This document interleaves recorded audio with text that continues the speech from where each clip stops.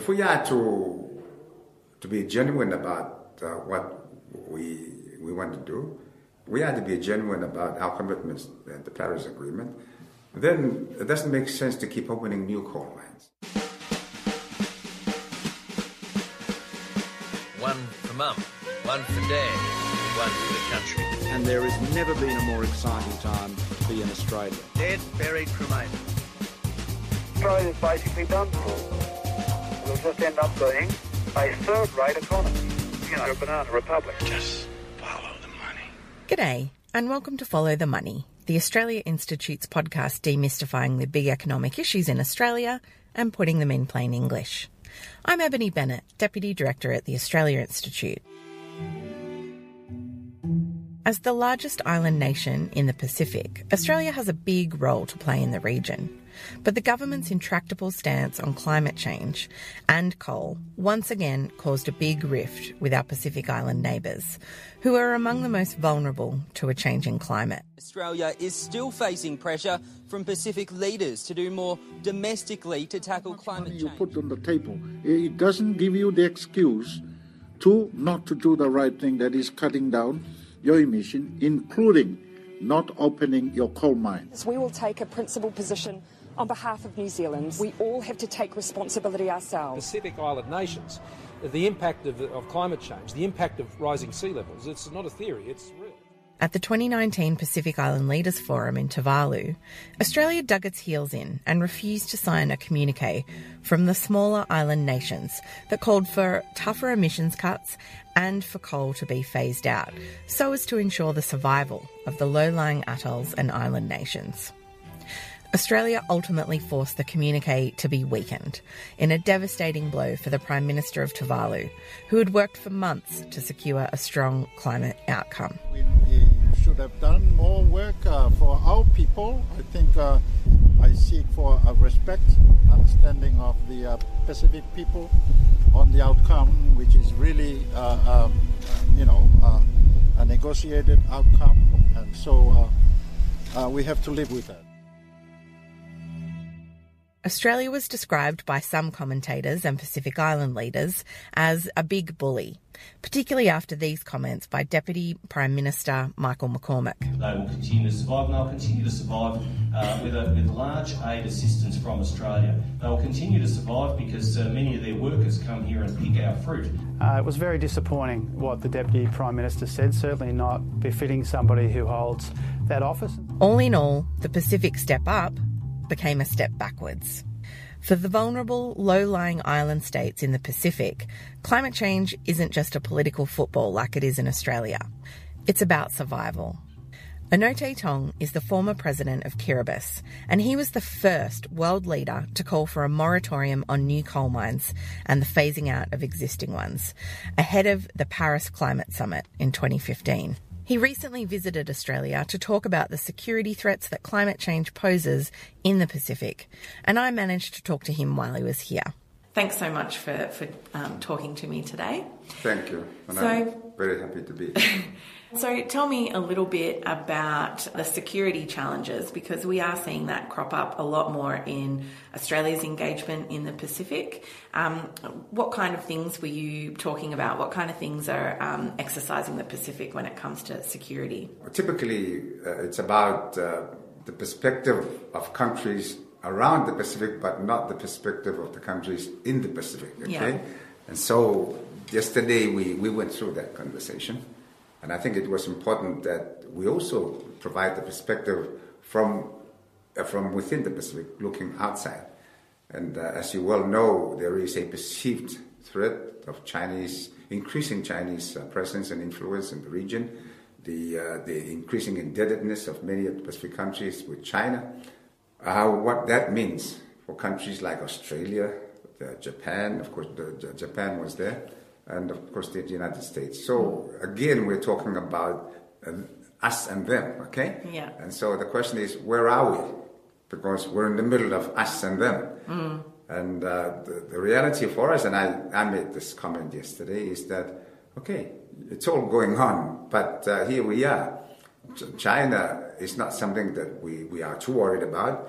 For many of the Pacific countries, they view the Chinese intervention as being very beneficial for them. Some have expressed concern about the level of indebtedness that they've been able to get themselves into with China. But I think in the main, it's about China as another source of the resources that are needed for development. And China, for me, I think from the perspective of the small island countries, it's not always perceived as a threat because we don't pose a threat for China, and China is not a threat for us as it might be viewed from the Australian perspective. So, what are some of the, I guess, concerns for the Pacific in the way that other countries are shuffling and the geopolitical implications, and the Pacific kind of getting caught in the middle of all that? Yes. Well, the reality is we watch it with a lot of interest, and we try and see what it means for us. I think obviously for some countries they see it as maybe a good thing, because then we begin to matter. In the absence of that rivalry, we're just tiny islands sitting in the middle of the ocean with nobody worrying too much about whether we go or come. Well, speaking of being a small island in the middle of the ocean, climate change is obviously an enormous issue for the Pacific Islands and Kiribati. Just tell us a little bit about what your country is facing thanks to climate change. Yes, quite rightly, and I think the point that I made is China is not as much a threat to us as climate change is. And this is why it was a very topical issue at the recent Pacific Islands Forum. And why that is because we are facing problems, not disastrous at the moment, but problems nevertheless, which on the basis of the science coming forward will get much, much worse in the shorter time period than in the past. I mean, the level of escalation is not just exponential, it's logarithmic to the extent that it may reach a point of no return very soon. And so that for us is disastrous. It's about our survival. It's not about economics. It's about people and whether they will have a place to continue to call a home or not. The projections are that no, they will not. So that is not good for us. On the ground, what we are experiencing is the usual high tides. At the end of this month, we will have one of the super high tide. And so already people are shoring up warnings to people, get ready for what's coming. Take us through that. Like, what happens when something like a super tide is coming? There's always damage. People's homes get washed away. So a lot of people put up the seawalls, but quite often the seawalls break down. And unfortunately, there's nothing you can do while the water is coming in. You just have to wait for the tide to go out. So we will be looking forward to a lot of damage being done again. But of course, there are communities who had to move because the village is no longer there. Over time, you get destruction of food crops. Is that because of saltwater intrusion? Saltwater intrusion into the fresh waterlands, from which we take our potable water. And so all of this we regard it as normal events. But the reality is they're no longer normal. They're getting more intense and not retreating, but actually on the increase. And so, of course, our people don't read reports, don't know what's coming. They know what happens today and what might happen tomorrow, but don't know what's happening in 20 years' time. And really have no interest in trying to find out. And so those who have the capacity to get that information must have the responsibility to do something about it for the people who don't. There is a gap in perceived threat. And right now, of course, Australia thinks that many people don't believe that climate change is not as relevant to them as it might be to us. But I think the reality is, what are you seeing in Australia? You're seeing bushfires, you're seeing droughts, you're seeing stronger storms. And what you need to do is to continue to think and push this ahead 20 years on. Okay, the projections are the storms will get more severe, the drought will get worse, and the bushfires will continue until there will come a time when you can no longer ignore it because you're getting your temperatures. There was, I think it was 2015 when I was coming through Sydney, there was temperature of 45 degrees, now that is dangerous. But when you're getting temperatures of almost 50 degrees in Europe, and once you begin to get 50 degrees here in Australia, then you might begin to think, yeah, it's relevant. But by then it would be too late. Extreme fire conditions have been forecast for areas across Queensland today. We could see catastrophic conditions developing today as well. The dry spell right now in Queensland and New South Wales is one of the worst in our history. Looking pretty damn dry, pretty bleak. In New South Wales, once fertile swathes of farmland are now barren. Been here all my life and it's the worst I've ever seen in 58 years. And there is that gap, I think, between how the public perceives the impact of climate change compared to what our leaders are prepared to do and say about it. So what is the Pacific asking Australia to do? I think it's just looking to Australia to provide the kind of leadership that is needed.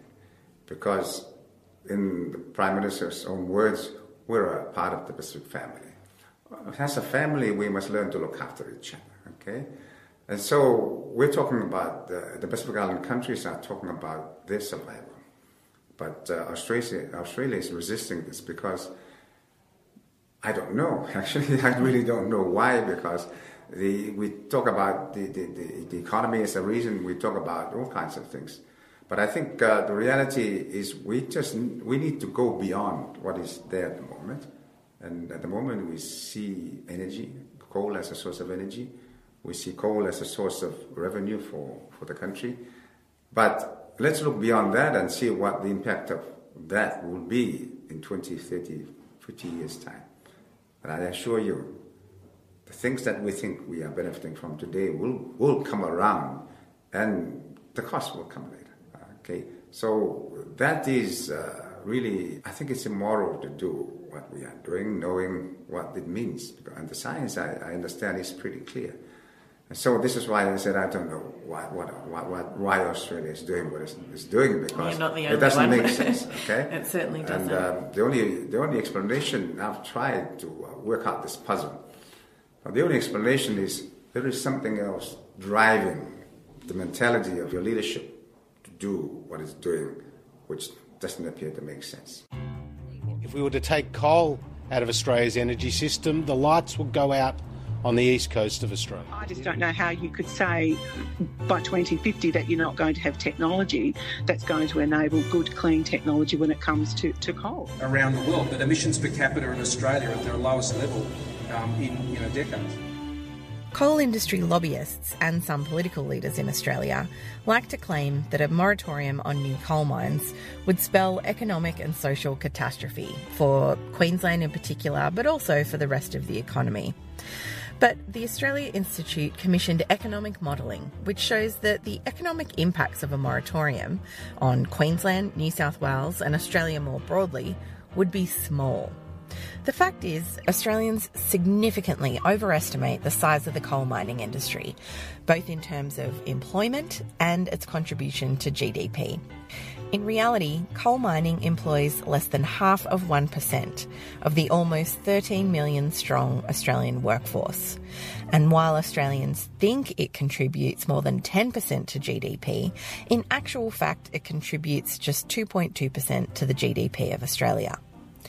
A moratorium on building new coal mines and expanding existing ones would allow for a gradual phase-out of the industry, which would in turn minimise the social and economic adjustment that's associated with a worldwide commitment to reduce greenhouse gas emissions. Back in 2015, just before the Paris climate talks, where you made the call for a moratorium on new coal mines, what's the reason behind that, why you think that needs to be a global moratorium? If we are to be genuine about what we want to do, we are to be genuine about our commitments to the Paris Agreement, then it doesn't make sense to keep opening new coal mines. And I think I must make it absolutely clear here. And I've been deliberately misinterpreted to say that I'm asking for all coal power stations and to be shut down. No. I think that is a distortion of my comments. It's unrealistic, and I think that's why it's conveyed as such to be so unreasonable and so unrealistic. What I was asking was that let's stop opening new coal mines. And the reason is very simple, because the science says it's bad for us. Doesn't get much more simple than that, does it? I don't think so. Very direct and very strict. And obviously there's been resistance in Australia to that call, but I know a lot of Pacific Island nations signed on to that call. How is that going internationally? Is there support building for a moratorium on that, on new There coal is. mines? I mean, shortly after I issued the note, some countries returned and made their commitments. Now, what's happening around different parts of the world, I mean, the Brits, they've taken it on board, and I believe they're asking Australia to step forward on this as well. Even the United States is taking the initiative to shut down the coal plants. And other countries are doing that. And I know there is always the argument that there's no point in Australia doing it because China will continue to do it. But I think the real issue is there's every point for Australia to do it and then put pressure on the Chinese not to do it. Okay, and so let's not put forward that kind of an argument. Let's study the issue, draw our conclusions, and act on the basis of those conclusions. The recent decision, I guess, and approvals for the Adani coal mine, how was that perceived in the Pacific when it happens? Is that the kind of detail that the Pacific has to pay attention to what's happening in Australia, or is that really much more high level? I think there's not much we can do, but there's a great deal that you Australians can do, and I think you need to do.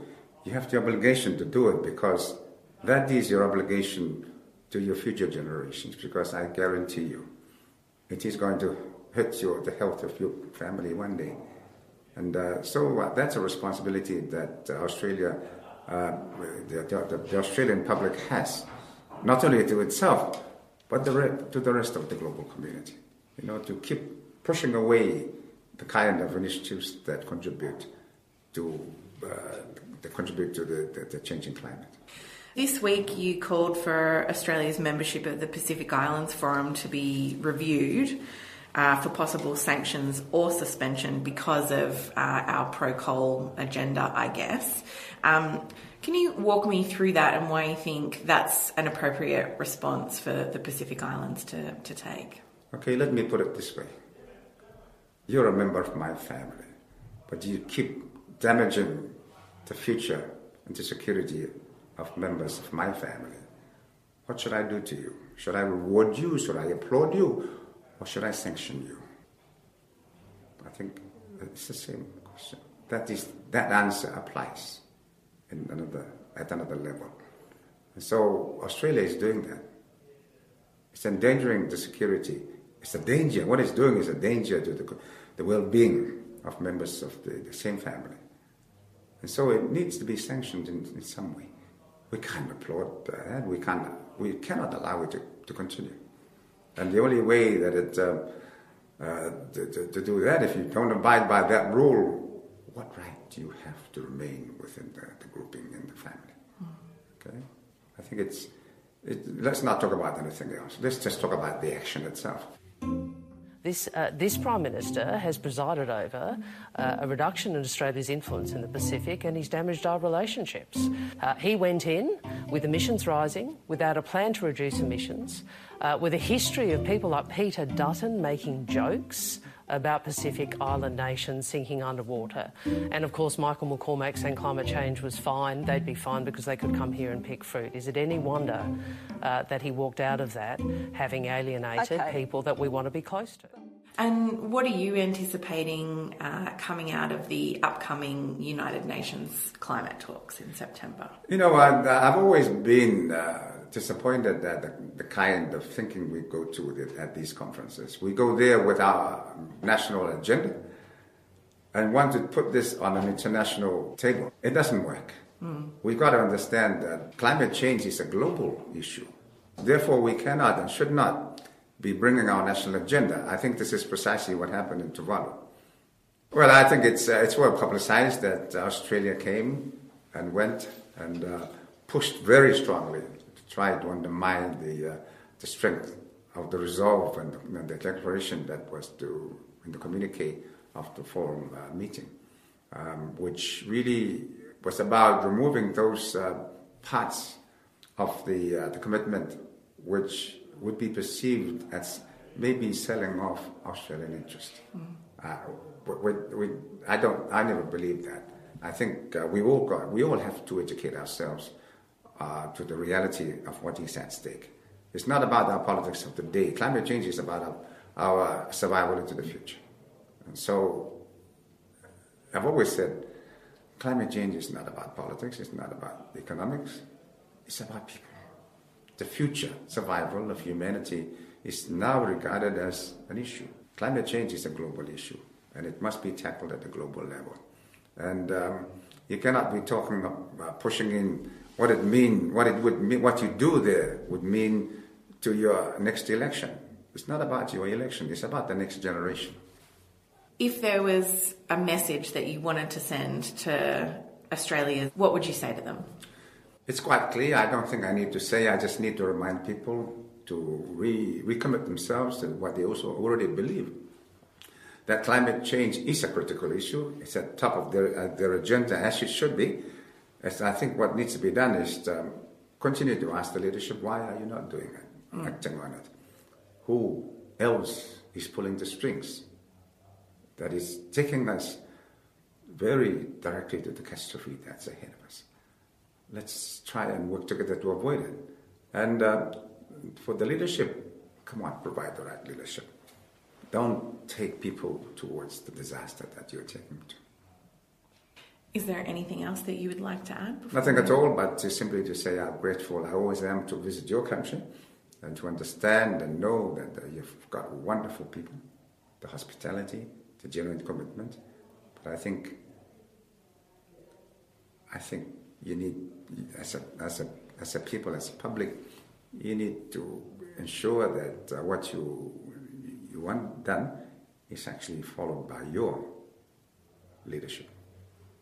Well, thank you very much for your time. Thank you. That's been episode 38 of Follow the Money, brought to you by the Australia Institute. I recorded this interview with His Excellency, the former President of Kiribati, Anote Tong, on the 14th of August 2019 in Canberra. He was here as a guest of the Australian Institute of International Affairs. You can go to our website, tai.org.au, where you can find more analysis on climate change, renewable energy, a moratorium on new coal mines, and our national energy emissions audit that's published monthly. Listen free to Follow the Money wherever you find your favourite podcasts, or you can listen to all our previous episodes on our website. We're on Twitter at the Oz Institute with an AUS. My Twitter handle is Ebony_Bennett with a double N and a double T. This episode was produced by Jennifer Macy and Lizzie Jack. The theme music is by Jonathan McFeet from Pulse and Thrum. You can find more of his music at pulseandthrum.com. Thanks for listening.